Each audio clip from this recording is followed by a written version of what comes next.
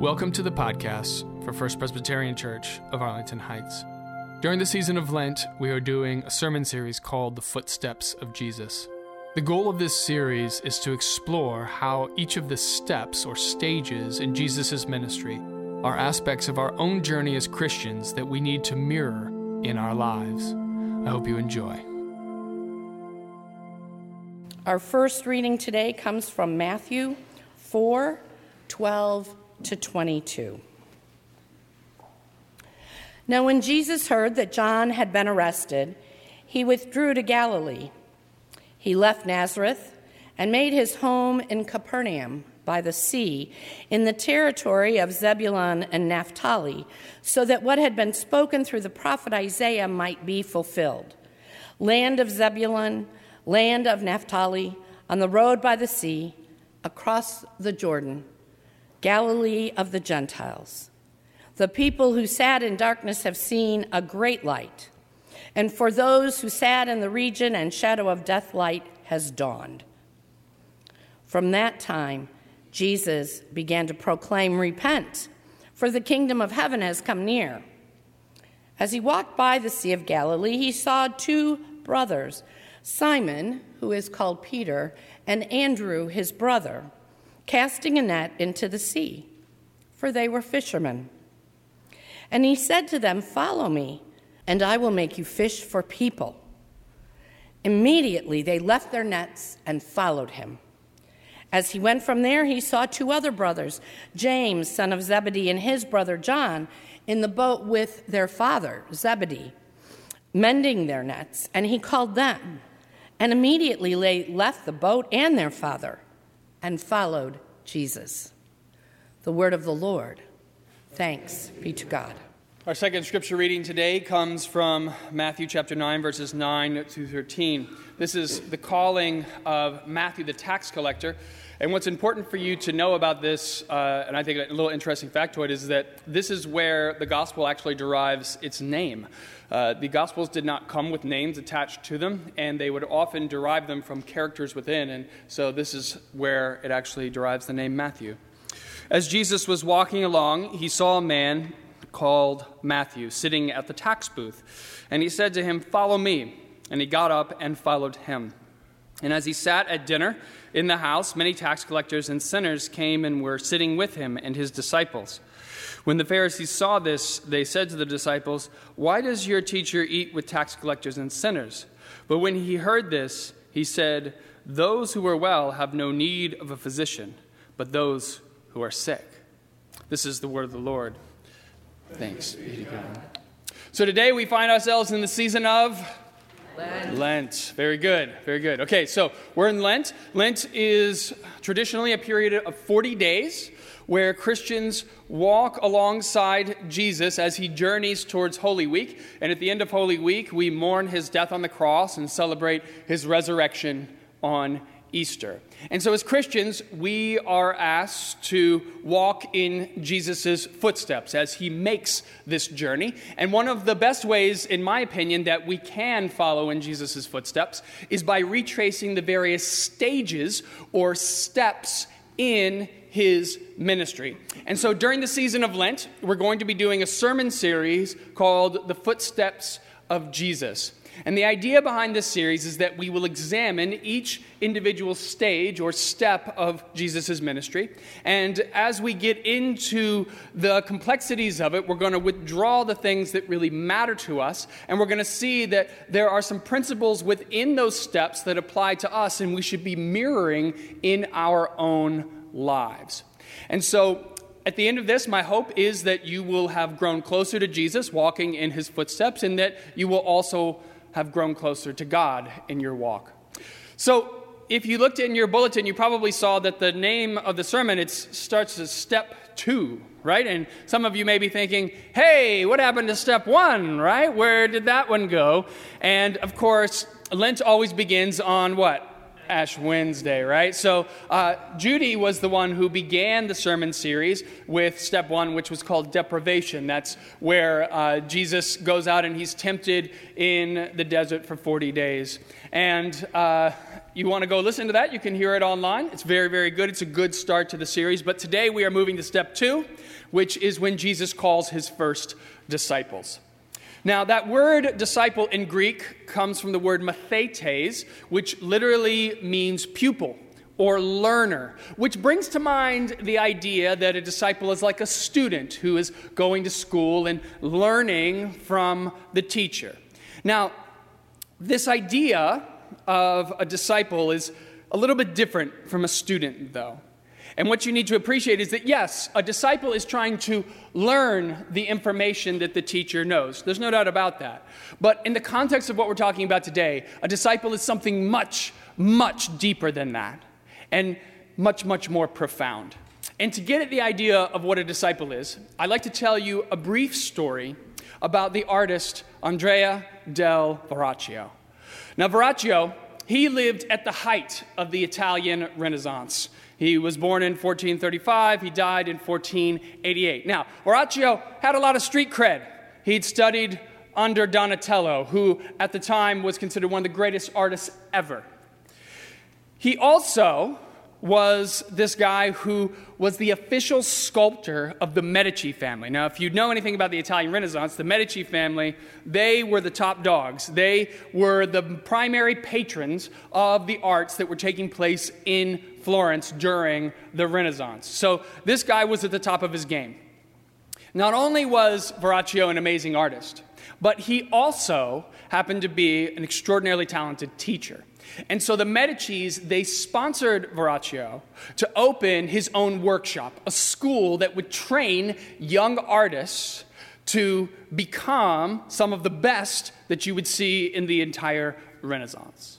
Now, to become part of Verrocchio's workshop, you couldn't just be anyone. You had to possess a raw, prodigious talent to become part of his crew of people. Verrocchio had to look at you, and he had to believe that you had the potential to become like him, because as his disciple, you had to be able to do what he does. Many applied to Verrocchio's workshop. Few were accepted. In 1466, a 14-year-old boy named Leonardo da Vinci applied to Verrocchio's workshop. He was accepted, by the way. He made it in. Now, as a 14-year-old kid, he's not at the height of his potential yet, right?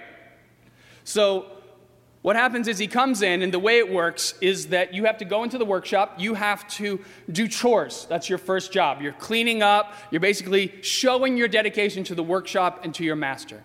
The next step is you would learn how to mix all of the pigments that you would use to paint, and you would learn how to set up all of the canvases. So that's the next step in the process. And once you have that all down, once you know how to mix and get the canvases right, then you're allowed to move and start doing studies. First, Leonardo da Vinci would have started doing studies of Verrocchio's own works, and then eventually of other models. And once you had progressed beyond that point, then you would be allowed, if you were at the right level, to contribute to your own master's works. Now, today, when we think of artists, we tend to think of them as being solitary, right? It's a very solitary endeavor. You sit down, you're a single artist, you sit down, you paint a painting, done, right? That's not the way it worked in the Renaissance. In the Renaissance, groups of artists would work together on a single painting, and they would be given overall direction by the master. So the first known work that Leonardo da Vinci was able to participate in, at least that we know of Verrocchio's own works, was called The Baptism of Christ. So this is the painting. It's a very well-known painting. And we know that Leonardo, he is responsible for painting the leftmost angel. Now, this angel, of course, has a distinct difference from all the other characters that are in this particular piece. It's very distinctive to who Leonardo was. It has this light, graceful quality to it. And we also think that he was responsible for painting the background of this work.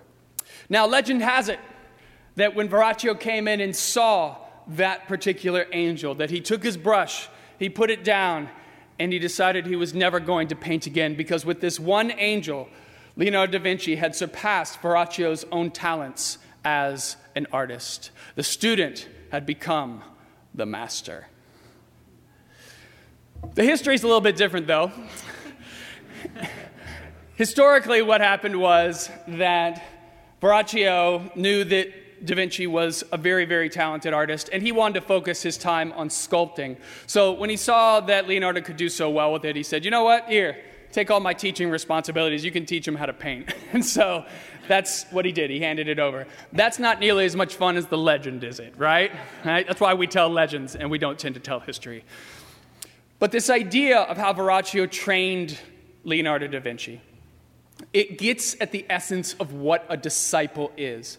The master sees the disciple, and the disciple has all this raw, unformed talent, and the master shapes and molds the disciple to become like him.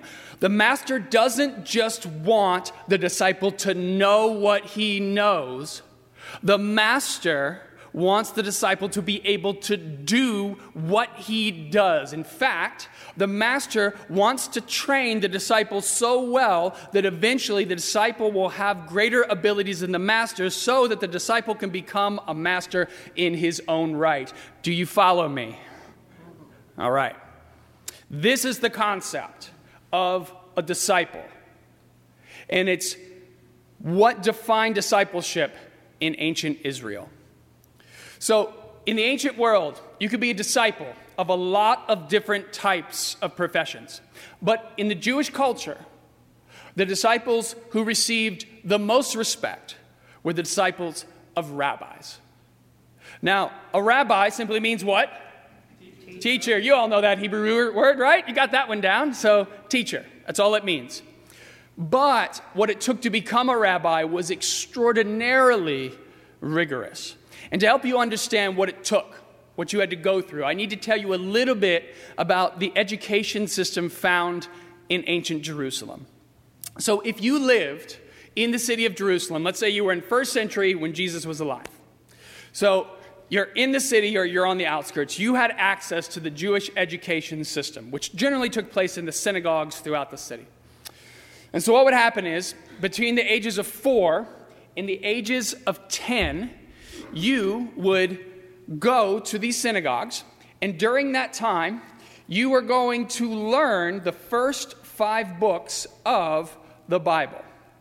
So, you're learning Genesis, Exodus, Leviticus, Numbers, Deuteronomy in Hebrew by heart. That's what you are learning from the age of 4 until the age of 10. This is what you're memorizing right here. Now, just because they memorized it in Hebrew doesn't mean they knew how to read Hebrew. They learned it orally.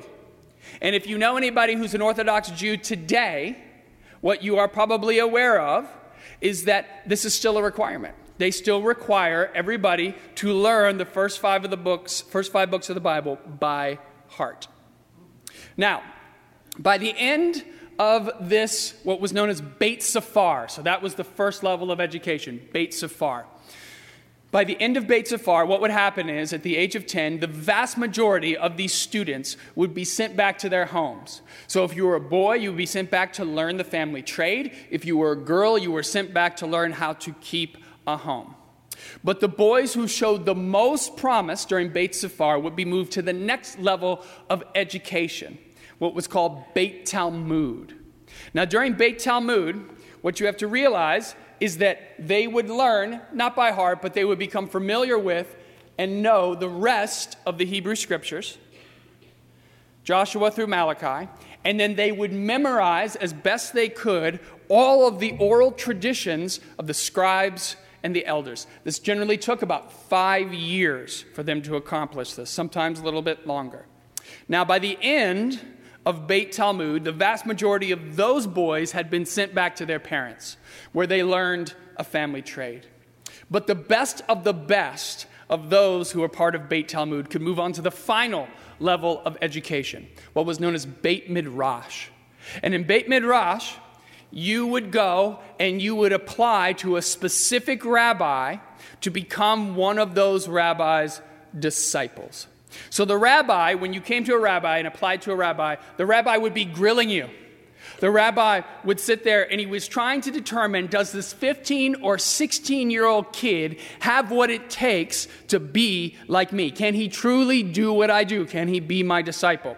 So he wants to know, does the kid know the scriptures inside and out? Does the kid know the oral tradition inside and out?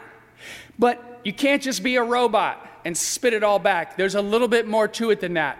You have to be able to work with the knowledge. You have to be able to be a spiritual leader. And so he's looking for, does this kid have that X factor? Many applied, but few were accepted.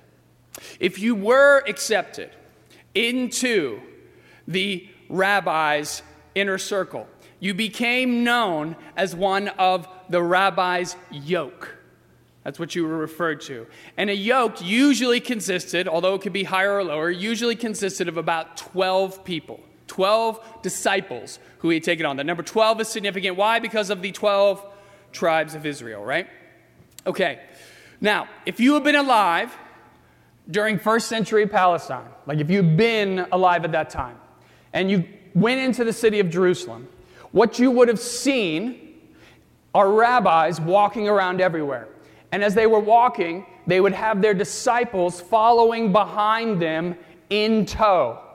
So that's what they would have been doing. They've been walking around, and what you have to realize is that they would have been speaking the whole time. So they're walking, and they're talking about the law, they're talking about the oral tradition. And what would happen is that their disciples would be following close behind. They're trying to keep up. They're trying to hear everything that he's saying because they're trying to absorb it all. And if you've seen the Middle East, you know what? That it's very dusty, right?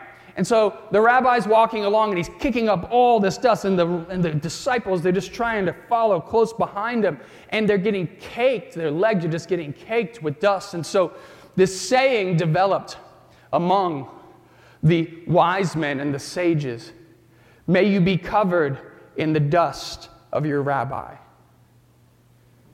After about 15 years of time of working under a specific rabbi, you could apply to the Jewish council to be recognized as a rabbi on your own. And if they recognized you, then you could take on disciples and begin teaching yourself. This would happen around the age of 30. And 30 is when Jesus himself, we think, began teaching and taking on his own disciples. Now, there's something you need to know about Jesus which is very important. Jesus, he was not an educated man. He did not come up going through the Jewish education system in Jerusalem. He did not train under the best rabbis.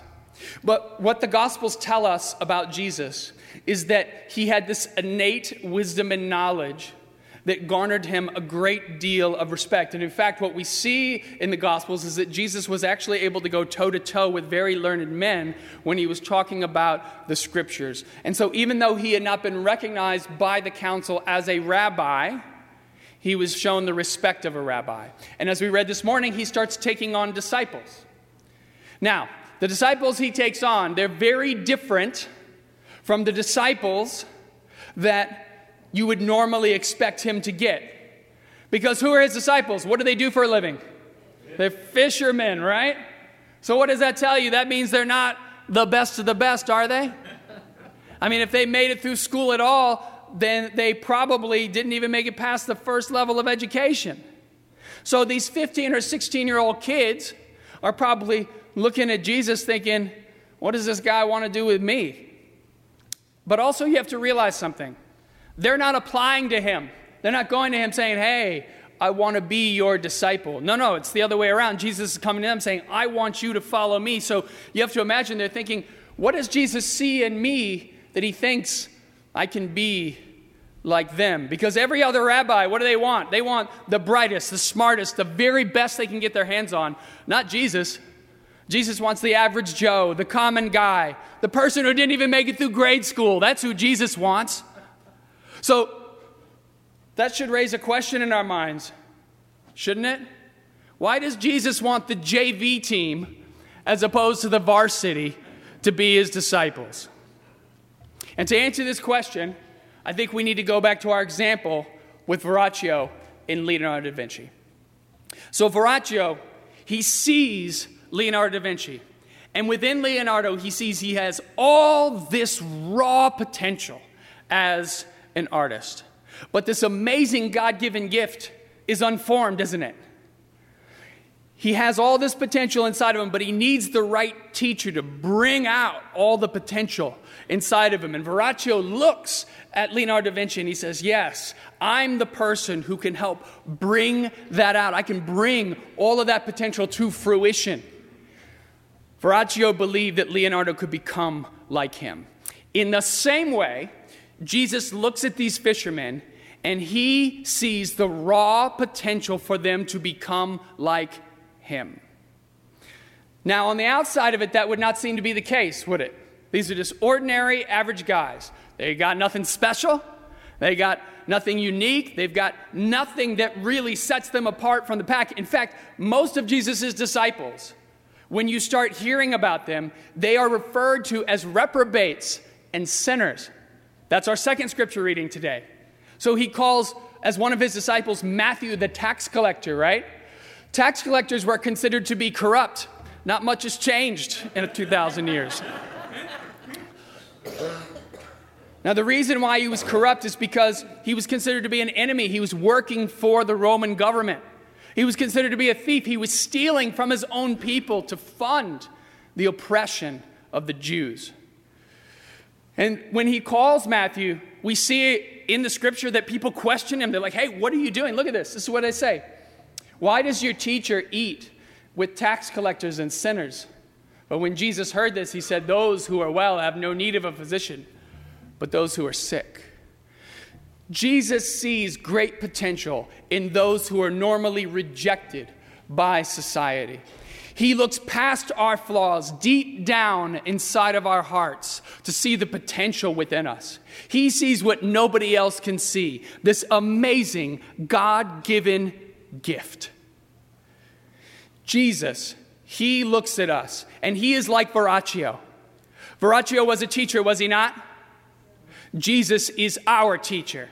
He's taking all of that potential that resides inside of us, all that raw, unformed talent, and he brings it out into the world. And you know what else? Like Verrocchio, Jesus believes that we can become like him. The fact that you're ordinary, the fact that you're average, the fact that you don't have anything that necessarily makes you stick out from all the other humans on earth, that's exactly what Jesus wants. You don't have to be the best of the best to be a follower of Jesus. You don't have to be super smart. You don't have to be super talented. You don't have to be super athletic. You don't have to be super successful. You don't have to be perfect. You don't have to look great. No. What makes you ordinary to everyone else is what makes you special to Jesus. Because what Jesus cares about when he's calling his disciples is the potential for love inside of your heart. That's what he wants. The potential for love inside of your heart. Now, I think that that's really important. Because from the perspective of the world doesn't care how much you can love. You can't put love down on your resume. Love isn't going to get you a job, right? But love, or the potential to love, is the most important quality that Jesus looks for when he's trying to find his disciples. And what I would submit to you this morning is the reason why Jesus chose fishermen and tax collectors and sinners to be his disciples is because he saw great potential for love inside of their hearts. And look at what they did. He handed his entire movement over to a bunch of uneducated peasants, and today Christianity is one of the largest religions in the world. Now, I find that to be absolutely remarkable. And what that tells us is that Jesus believes that ordinary people can do extraordinary things. And so for the second step in Jesus' journey towards the cross, the question we need to be asking ourselves is, do I have what it takes to become a disciple of Jesus? Can I walk in the footsteps of my rabbi? Can I become like him? Can I do what he did? And if you're anything like Peter, or Andrew, James, John, Matthew, you're probably sitting there thinking to yourself, no, I can't do what he did. I can't be like him. I can't love like he loved. But you have to remember, it's not about what you can do right now. It's about the potential for love that God sees inside of your heart and the potential that God can bring out into the world. Jesus is calling you to be his disciple because he believes in you. He believes that you can follow his teachings. He believes that you can love like he loves. He believes you can do what he does. You just have to believe in him as much as he believes in you. And so, as you leave here today, I want you to take a moment and I want you to look inside of your own heart and I want you to ask yourself a question. How much love do I have to give? Maybe it's a little bit of love. Maybe it's a lot. But regardless of how much love you have in your heart, once you become a disciple of Jesus, you are giving him free reign over your life. You are giving him the ability to take all that potential inside of you and to bring it out, to mold it, to shape it, to guide you so that you can change the world for the better. And my prayer for you today is that you would walk in the footsteps of Jesus, that you would try to live like he lived, that you would walk so closely behind him to hear and absorb everything that he's saying, that you might be covered in the dust of your rabbi. Amen. Thanks for listening. And if you want to learn more about First Presbyterian Church of Arlington Heights, please visit www.firstpresah.org for more information on service times, directions, and to learn more about the First Pres family of faith.